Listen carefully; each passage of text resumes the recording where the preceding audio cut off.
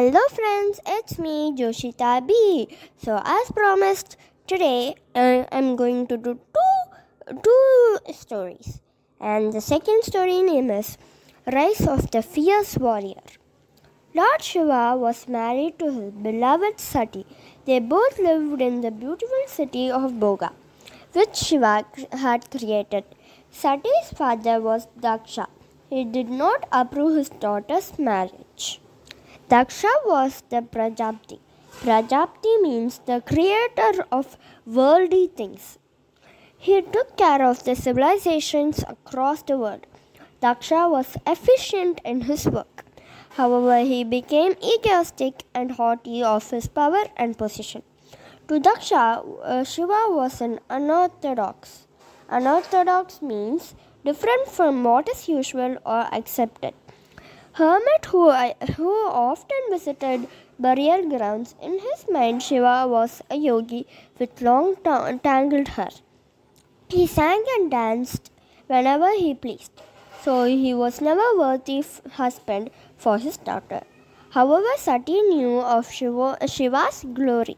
She was adamant about marrying Lord Shiva. She left her home to live with him.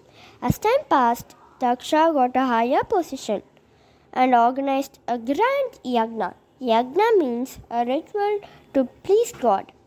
In celebration, he invited all the members of the heavenly universe except Shiva and Sati. Sati got word of this and suggested to Shiva that they go anyway. Shiva warned Sati against going, knowing Daksha's dislike for them. Sati decided to go alone to the celebration. When she arrived at Daksha's palace, her father scorned her for coming uninvited. He humiliated Lord Shiva, calling him a wild man, being the lord of beasts and ghosts. All the guests present laughed. Being threatened again and again, Sati could not bear the insult. She repented having disobeyed Lord Shiva's advice. She decided to give up all her family ties. She summoned her up her strength and made this vow to her father. Since you have given me this body, I no longer wish to be associated with it.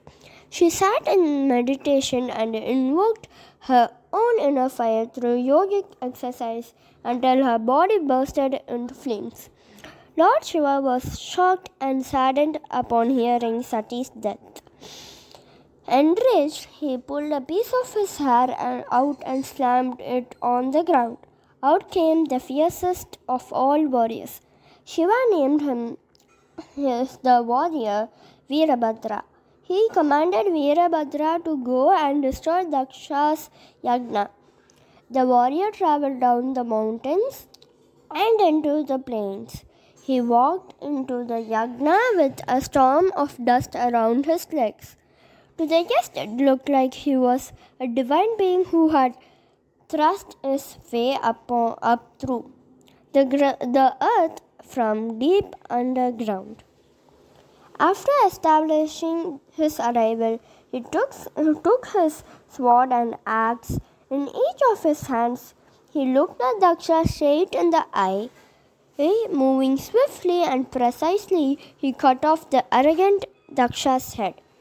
Soon after, Lord Shiva arrived at Daksha's palace.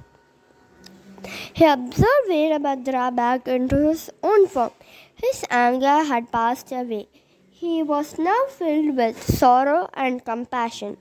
Seeing the aftermath of Veerabhadra's attack, the deities appealed to Lord Shiva to restore Daksha back to life.